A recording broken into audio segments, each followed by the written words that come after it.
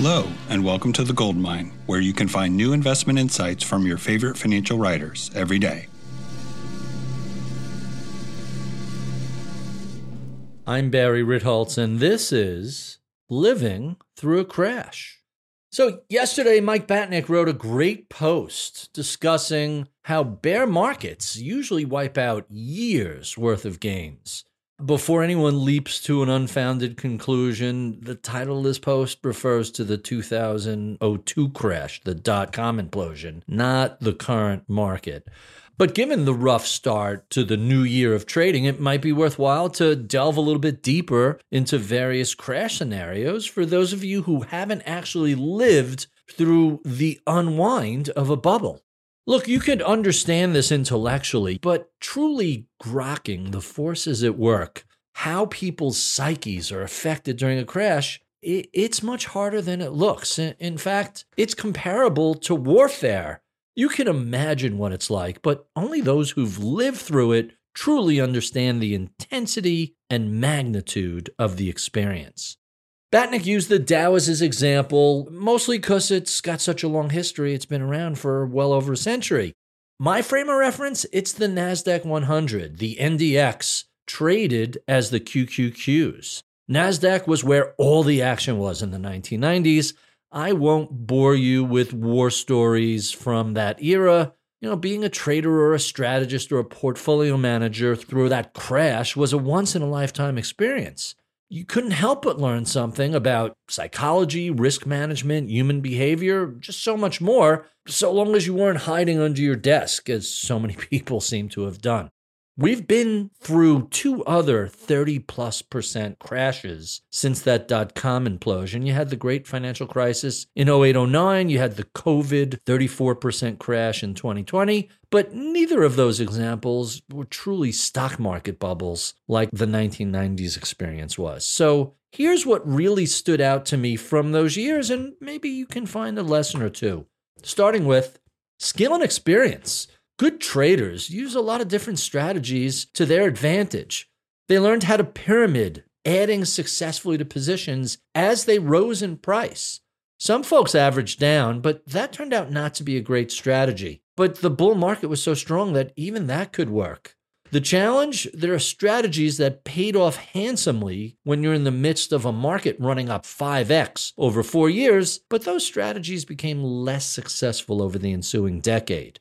Number 2, capital is crucial. Successful, experienced traders were rewarded with greater capital lines, greater risk tolerances by their firms and their clients. They could hold positions longer. That's enormously beneficial in a bull market. In the days before full computerization, they could exceed their capital limits. At least they could get away with that intraday. You could even do it overnight as long as you unwound it pretty quickly. There were those proven moneymakers who got more ammunition to trade with. They had much longer leashes. And this worked wonderfully during the 1990s phase, but it led to very different results once the peak was behind us. Managing these kind of risks is what sets apart the very best trading shops like Citadel and Renaissance and Goldman Sachs from everyone else. Lots of other trading disasters were out there. Number 3, leverage can be deadly. Some folks try to make up for a lack of capital by using leverage or stock options to magnify the results of their trading. That merely creates an enhanced two-sided bet, meaning more upside but more downside also. That's a risk I suspect the newbie traders on Robinhood and Reddit, they may not fully understand it yet, but eventually they'll figure it out, sometimes painfully. Muscle memory persists. Investors conditioned to buy the dip take a long time to unlearn what has worked for more than a decade prior. The 1997 Asian financial crisis, that was a great dip buying opportunity. The long-term capital management collapse in 98, another great dip buying opportunity. In fact, every dip led to robust recoveries and further gains. Those experiences made it very difficult to break that habit. One of the things that made the March 2000 peak to the October 02 low, what made it so pernicious was that the recoveries that followed every single drop subsequently failed.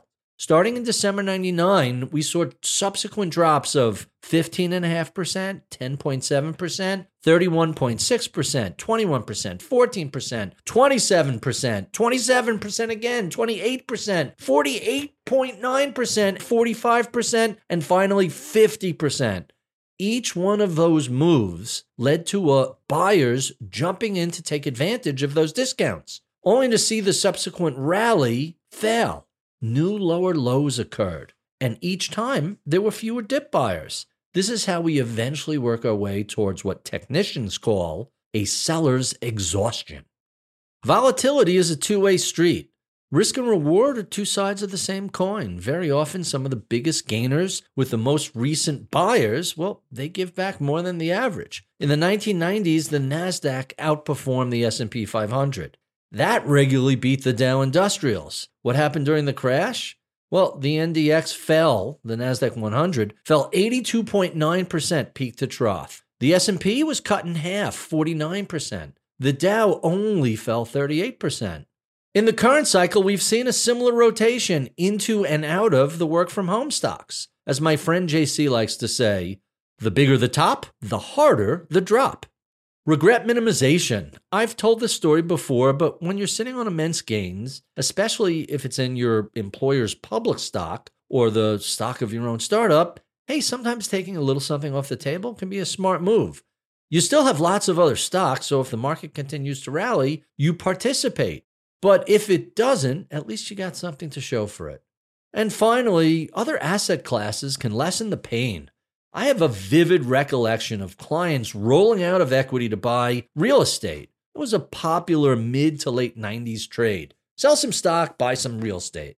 Sometimes it was vacation properties or bigger homes or better commutes or just a nicer neighborhood. Hey, who amongst us doesn't want a lovely water view? Some rationalized the swap as stocks continued to rise as a fair exchange. But after the crash, they were delighted with that trade. Not everyone was so lucky. Some last observations. Look, I don't want to suggest the current weakness is the beginning of a crash. It's just a coincidence. The week I'm recording this, it happens to be pretty ugly. What motivated this conversation was Batnick's blog post. My best guess is the start of the year is the markets digesting the gains of the past 2 years and adjusting to the idea of 3 or 4 rate hikes from the Federal Reserve. Bull markets have a tendency to run much further and longer than even the most optimistic investors expect. It would not surprise me if we were still in the 5th or 6th inning of a secular bull market that continues for years. For more from me, check out The Big Picture at ritholtz.com. This podcast is for informational purposes only and is brought to you by Ritholtz Wealth Management. Clients of Ritholtz Wealth Management may maintain positions in the securities mentioned on this podcast. If you're new to investing, check out liftoffinvest.com to get started with us today. Solid gold.